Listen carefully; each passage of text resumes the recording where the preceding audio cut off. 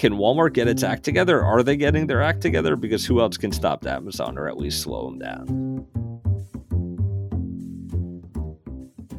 I'm Daphne Howland. And I'm Danny James, and we're reporters at Retail Dive. This is our podcast where we look into the biggest retail trends shaping the industry. We talk about what traditional retailers are up to, what's happening in the DTC space, and everything in between. Plus, we'll be talking to some industry experts along the way.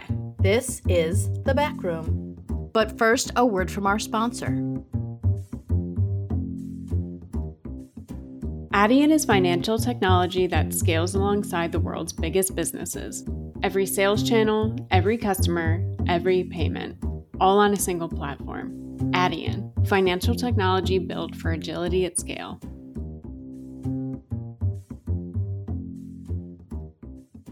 Hi, everybody. Welcome to The Back Room. I'm here with Jason Del Rey, author of a book that's come out just now, Winner Sells All, Amazon, Walmart, and the Battle for Our Wallets. Jason, thanks so much for being here with us today.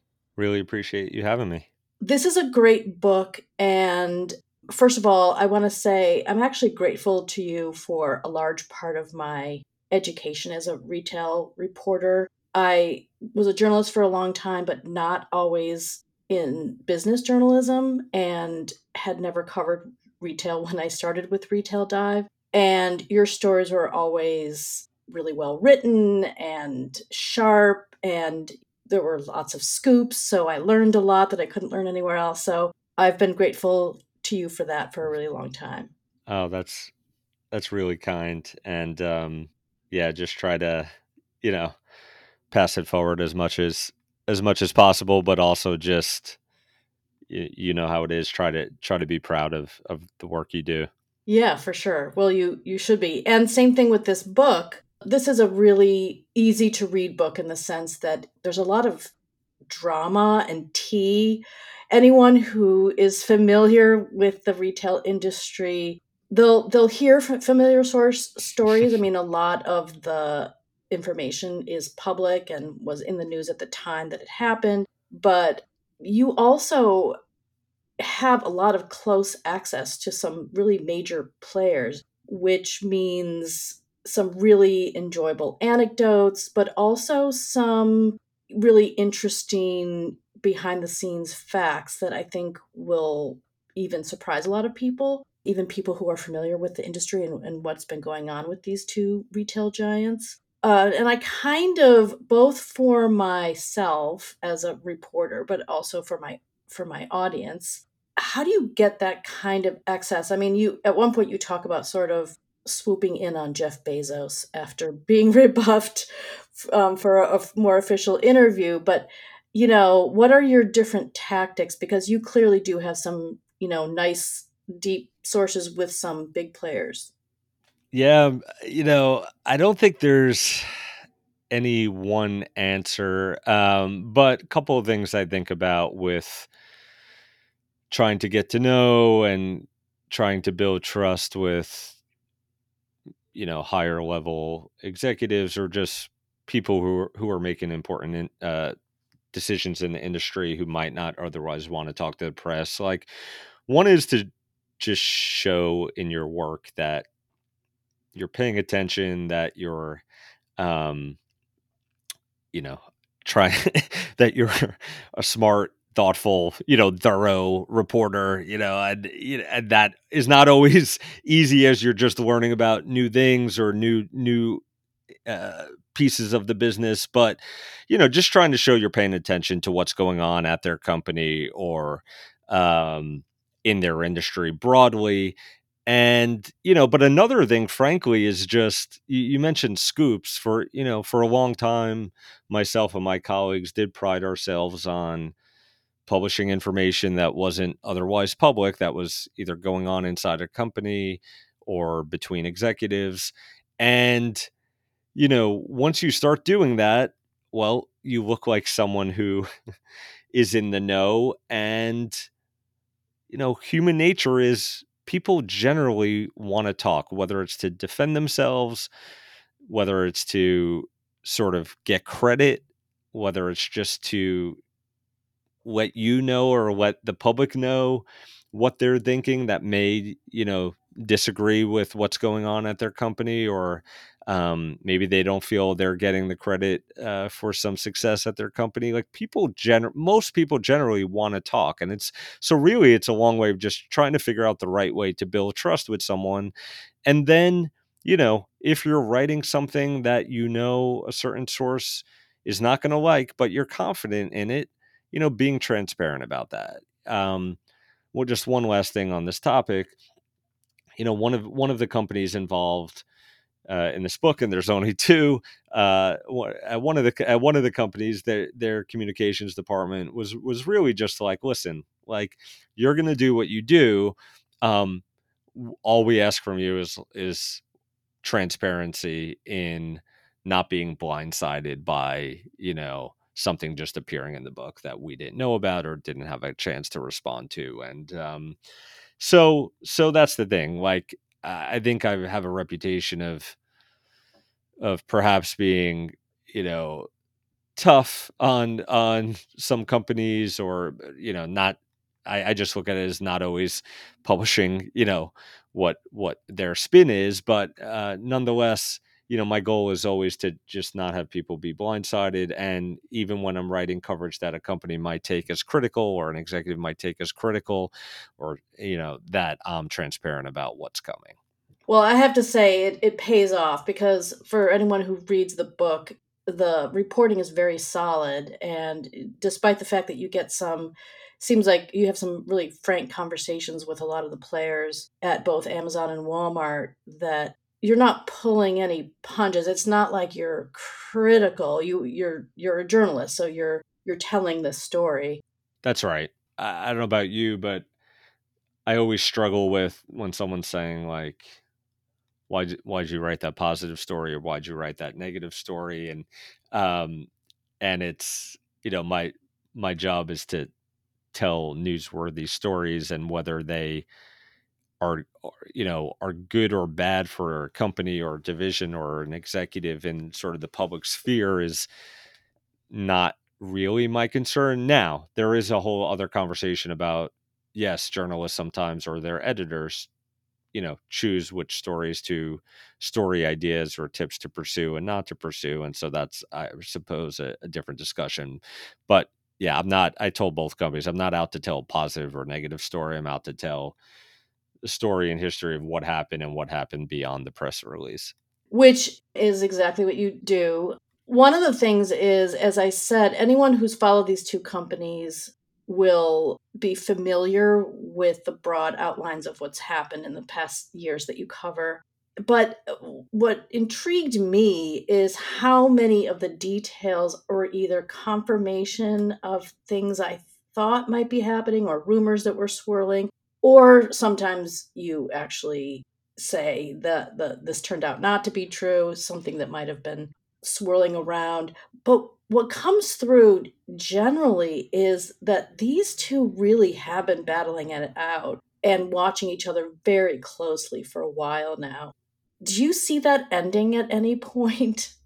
Yeah, that's a that's a good question. I think, even in the past, at different periods of time, depending on which division of the company, an employee might be working in, there may have been more or less focus on the other, and then that, flip flops over time. So obviously, in the earliest years of Amazon, let's call it the first decade or so, it's a lot of focus on Walmart, a lot of fear of what Walmart perhaps could do if they really took advantage of their built-in advantages, but utilize them in online. And then at Walmart, in those early years, there was some attention paid, famously, for those back who were aware back then, lawsuit between the companies in the late 90s, having to do with poaching employees and trade secrets.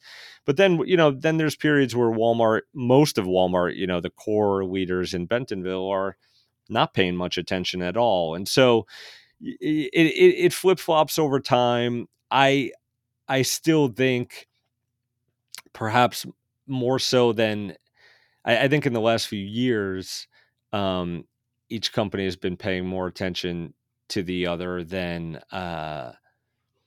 any time, since maybe some of the earlier days. And I think largely that has to do with Walmart kind of finally getting its act together, partially forced in the digital sphere, at least, partially forced by the consumer demands of the pandemic, but also from finally sort of merging their e-commerce and stores teams and figuring out, where they really have advantages over Amazon.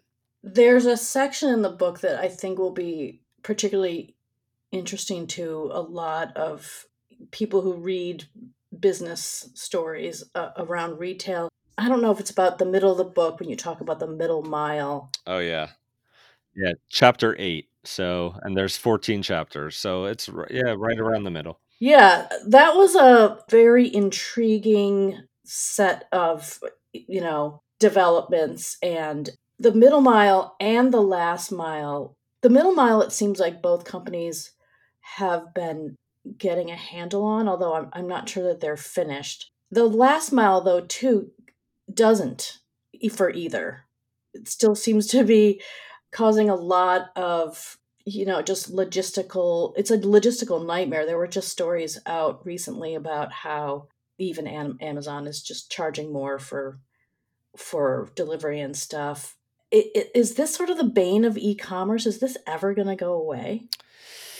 Yeah, I mean, let me just start quickly with the middle mile because I did so I won't go through the whole chapter, but essentially I tell a story on the Walmart side of Walmart bringing in a bunch of former Amazon executives in the late 2010s, kind of giving them some of the leadership from the Jet acquisition. So Mark Laurie and his team, they kind of give these new Amazon leaders uh, at Walmart free reign to imagine like how the middle mile should change at Walmart. And essentially, we're talking about what's happening to a package after it leaves sort of a big giant fulfillment center and before it arrives at a customer's home. And so, I think I have some great business drama in there where these folks from Amazon come in, they think they come up with a great idea to build out what's, these a network of sortation centers like Amazon had. What that would have meant, however, is that Walmart would have probably rerouted a bunch of package volume away from their longtime partner of FedEx and into the hands of eventually the United States Postal Service for the last mile delivery. This would have involved a joint venture with a company called Nugistics, and it made it all the way up to Walmart CEO, and essentially at the last minute he kills the idea. You can read more on why or rumors of why, maybe having something to do with FedEx's founder. But anyway, There's intrigue, and when you say that they gave them free reign, they did, or it seemed to at first. at first, right. But they also gave them nice packages, compensation packages that sort of ran counter to Walmart's typical, more cautionary, frugal approach, which ruffled feathers. Yes, yes, and like, people being asked to not put their real title on their email signature, and, I they're actually, on the cutting room floor, there are a couple other anecdotes that, just about that for a variety of reasons, I couldn't make it into the final version, but essentially, yeah, these hires, um, did not go over very well, nor did their compensation packages in the Bentonville home office. But so your question though is, you know, also about the last mile, right? And like if and how this gets figured out. I mean, my big question on the Amazon side, and I don't have a good answer, is their current model, which is all this delivery network of folks who are um, wearing Amazon hats and Amazon vests and driving Amazon vans and being directed by apps that are built on Amazon technology, um, but are not Amazon employees. Like, are are they eventually forced to change that model? And if so, what does that mean? And I think it would mean big changes, but I don't. That's sort of what I'm watching for the next couple of years. And I don't even want to guess as to what, if they have to change their model, what exactly that would mean. But what we're also seeing is like, and this gets into like physical retail initiatives, that return logistics are obviously a huge headache for them, and starting to charge for some returns. Um, I just wrote something today on my own Substack about sort of the idea of Amazon customer obsession, and is it going away between added fees and return fees? And I think I think they created this sort of what was initially a beautiful monster of, the people ordering one product at a time on Prime and relying on Amazon for everything, and then ordering even more because you knew you could return it for free. And now they're kind of looking at themselves like, man, we need more physical retail partners or our own stores to become more return centers. And so that's also a space that's unsexy, but one I'm watching closely. Well, so you say that, but if you were to write the follow-up book, I have a feeling it would have the same kind of, you tell a really good story.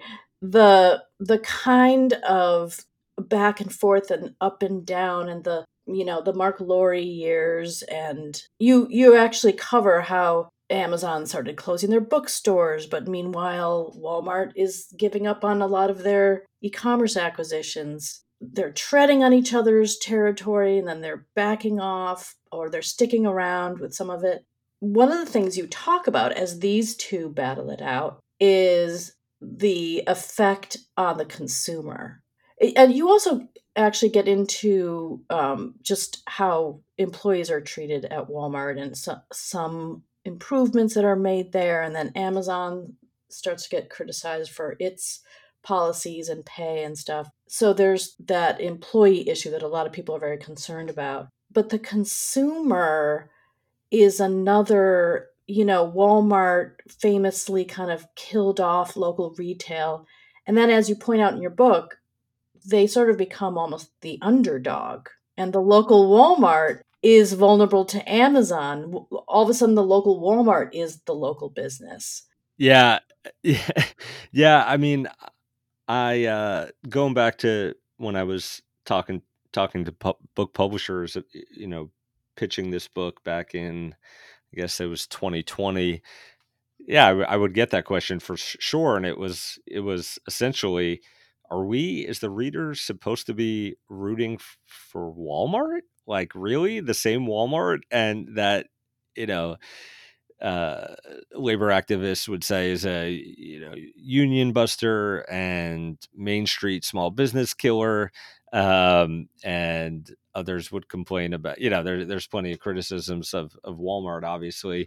And I don't need a reader rooting for one or the other, but I say toward the end of my book that in the last few years I had all different sorts of important constituents, from folks in DC to, you know, Amazon seller trade groups to big competitors, just saying like, man, if Walmart doesn't get their act together, like, who we don't know that there's anyone else that can stop Amazon. And now, more recently, Amazon's had its own setbacks with layoffs and increased scrutiny from the Federal Trade Commission. And so, there, it may not just be Walmart that can stop Amazon, but yeah, for a long period of time, I'd get just inbound questions from important people in all sorts of uh, parts of the business world or government world in DC, in the US, just kind of asking like, uh, I can't believe I'm saying this, Jason, but can Walmart get its act together? Are they getting their act together? Because who else can stop Amazon, or at least slow them down? So, what do you have any insights or reporting on the FTC's, just sort of the possibilities, the weapons in their quiver against Amazon? It does seem that antitrust, a pure notion of antitrust, might be a tough argument to make. Yeah, so a couple of things. I mean, way back in 2019, I had just reported on. So this is even pre Lena Khan as chair of the FTC. I'd reported on what the FTC was asking of some Amazon competitors, sort of the topics they were interested in, and one that's interested me, and then I've seen the journal report that the FTC is still interested in it, is just the notion of whether the bundling of all of the services within the Prime membership program is somehow anti-competitive. That all these services and products that are combined are worth XYZ value but being sold for what they are, whether that is in any way unlawful. So that is one that like is not front and center, but I am curious whether it's still something they're poking on, and I'm not totally clear other than just seeing some recent journal reporting earlier this year. That said, I think absolutely I still do think we will see a suit in the next few months from the FTC, despite some of their losses in the tech sphere in terms of lawsuits they're sought to bring. But I think we'll see the relationship with Amazon and their third party sellers, the fees that they're essentially required to pay to be sort of a going concern on Amazon and have sort of any growth. And I am curious, I don't know for sure whether we will see also an argument around what we've seen some of the individual states come at Amazon for, which is the policy by which sellers essentially cannot price their goods for less on their own site or other sites than on Amazon. And so just, I don't know how familiar everyone is with this idea, but there are sellers that have said, hey, with all the fees I pay Amazon, I have to price my goods at XYZ amount, say $25, to even have a chance at eking out a profit. But on my own site, where I don't have to pay a listing fee and maybe my cost of acquisition is cheaper for some reason, I actually could price that item at $21, which would be a better deal for customers. But if I do that, Amazon will essentially hide my listing. So this is a practice that, Amazon's had for a long time. They said they did away with the policy, but then essentially their search algorithm would just this policy ended up being built into their algorithm. And so that is another area where I think California State's gone at Amazon, District of Columbia, and I'm interested but not certain whether that'll be in any FTC complaint. Here's another question for you. Thinking of Walmart and Amazon as these two giants battling it out, I sometimes wonder if investors will ever demand that Amazon split off its cloud services unit from its retail operations, because retail is so thin Yeah. margins and complex with the logistics and all this scrutiny from regulators and stuff. Whereas the cloud business has been, I don't know, a cash cow. I don't know if you can call it that. Oh yeah. Yeah. If Amazon had to function as a retailer without this cushion of the cloud services business, would this be the same book, to but in its battle against Walmart? Yeah, probably wouldn't be the same exact book, but I've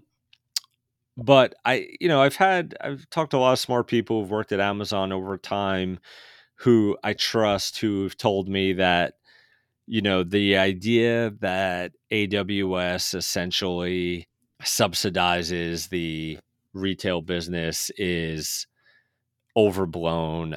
That said, like you can clearly look at the company's financial statements and see the profitability of AWS and then look at the retail business and the core consumer business and see what that looks like. So I think what they're kind of saying is like it's not like AWS is just shipping their cash over to us, and that's all that's what we're using to price, and then we price our products under where they should be because we have this cushion. I think that everyone recognizes that from a valuation perspective and just a profitability comforts perspective, AWS is hugely important.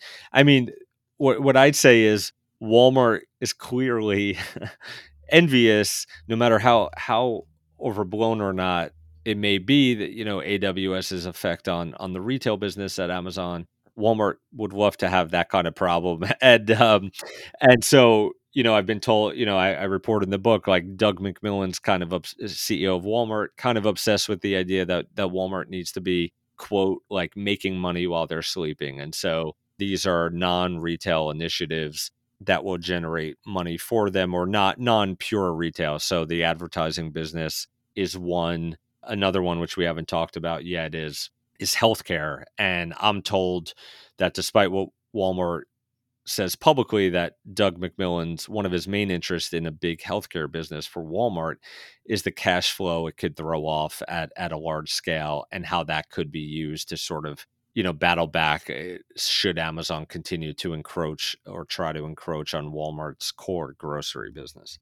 That whole pill pack, that's another story of intrigue in the book, for those of you who followed that. But certainly, it does sound like Amazon is very interested in taking advantage of what a mess the healthcare sector is in the United States. And Walmart, if you just, if you go into a super center, it already has so many ancillary, they already have things like vision care and stuff. So much of it makes sense. Yeah, I mean, the biggest, I had some very candid conversations with former Walmart health executives who said there is a ton of a potential in a lot of parts of the country. There's a need for someone with sort of power to use it for good in helping to increase accessibility to good or great medical care.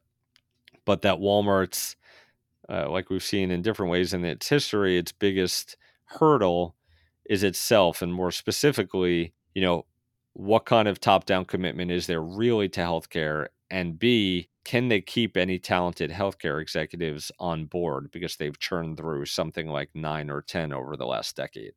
Yeah, that's definitely a section worth reading, partly because of what's already gone out there as you chronicle it, and also just this wide open potential that still exists. The whole grocery side of the business, again, a lot of intrigue because Walmart really seems to be nailing that, and then Amazon turns around and buys Whole Foods. But this still seems like an area of retail that is, well, it remains difficult, no matter who you are, no matter what player you are, but not really conquered by Amazon and still challenged over at Walmart. Talk a little bit about the grocery side of things.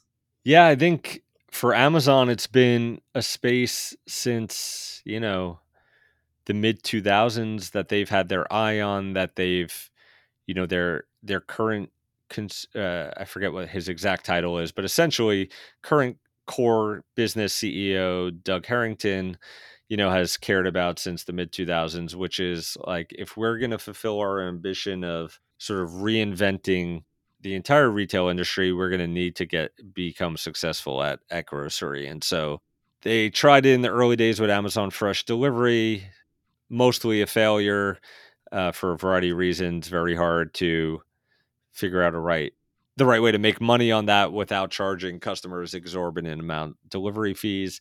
And then they make the Whole Foods acquisition, which I don't think has gone as well as they would have hoped. I don't think the experience inside a Whole Food store is considerably better than it was pre-Amazon. Many customers would say it was probably worse. And then they've started developing their own grocery chain that's supposed to be more of mass market, right? With more mass market brands, and that's the Amazon Fresh store network. And I think they've really struggled with what the right differentiation is to get customers not just coming once, but coming back to that store. I think they had this idea that technology, just walk out technology, or these shopping carts that scan dash carts that scan your items instead of a cashier scanning them, that might be enough. And I think what they've learned is it's probably not, and that things like good prices and being in stock and freshness, like I mean, maybe shouldn't be shocks in the grocery world, but like those things really still matter and they're hard.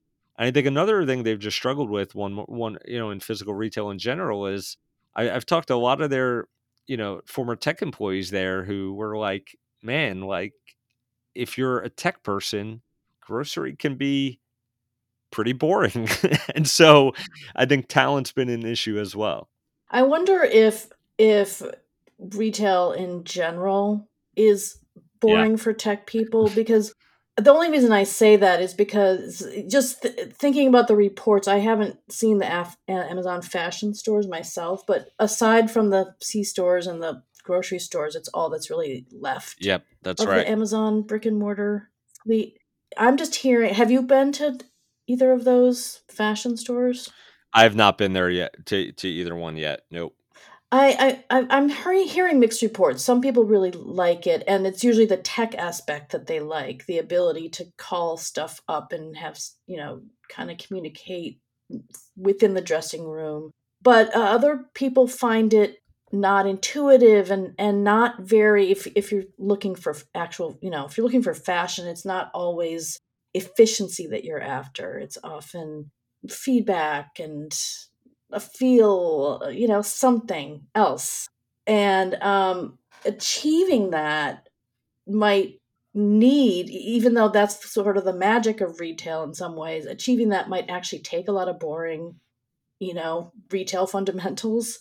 No, I think that's a fair thing to I think for folks who come elsewhere in retail, there could be appeal of going and learning at Amazon or going and working alongside folks who, maybe if you're a tech-minded person, you weren't necessarily surrounded by those folks at a traditional retailer, but going to Amazon may give you that if that's what you're looking for. But if you're an engineer who's, I don't know, interested in machine learning or some other sectors. And for sure, there are ways that Amazon is using technologies like that in their physical retail. But is that really what gets you excited? Is the idea of shaving a couple of pennies of cost off of, I don't know, the ready to eat sandwiches and in the sandwich section? Like, is that going to keep you going at Amazon? Maybe not.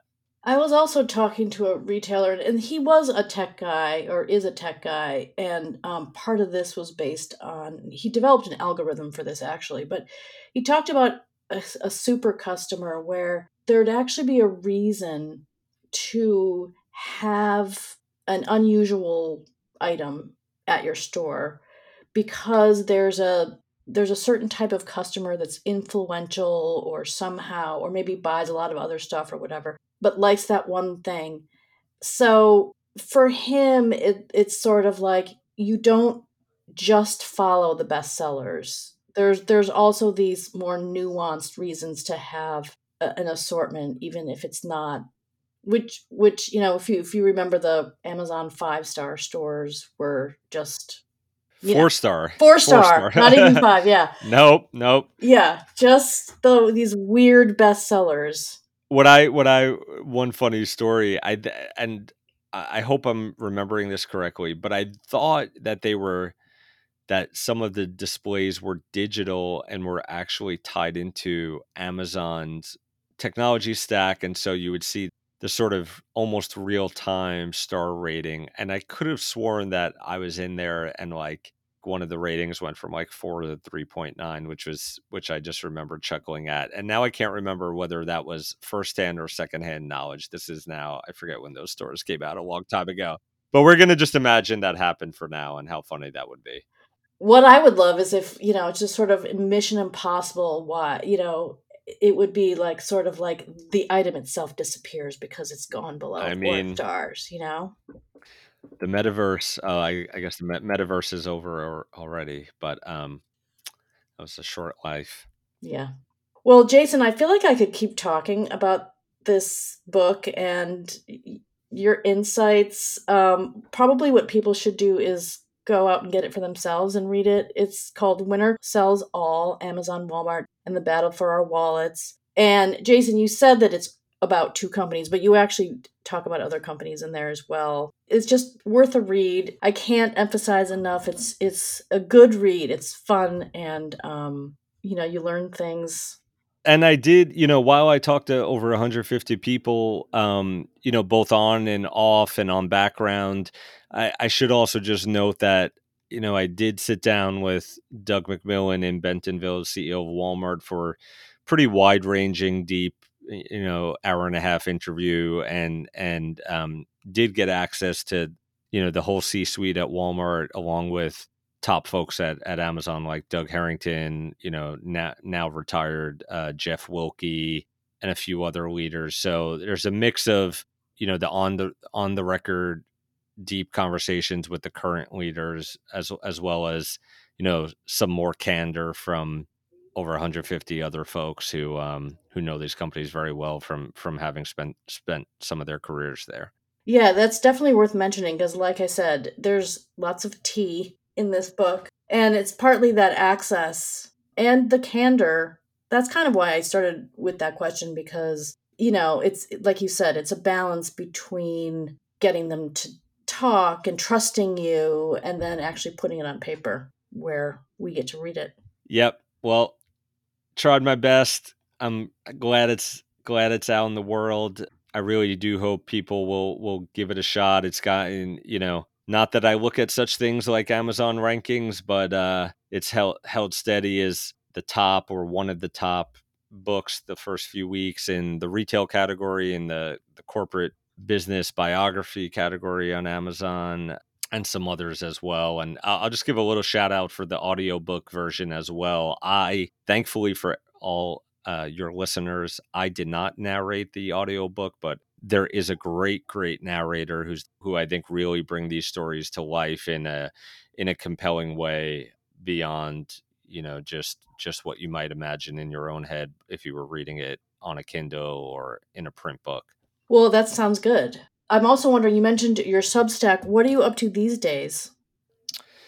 That's a good question. So I do have a Substack where I'm starting to do a little more writing as some of my, my weeks of media hits finally start to die down a bit. I'm also doing some speaking gigs, but really in the next few weeks, I'll be deciding on what my next gig might be if it's not going the solo path with Substack and my own newsletter. Open to chatting with folks if there's anyone looking for a super experienced reporter and storyteller. And I'm starting to have conversations with a bunch of media outlets that I put off as I was getting ready to launch this book.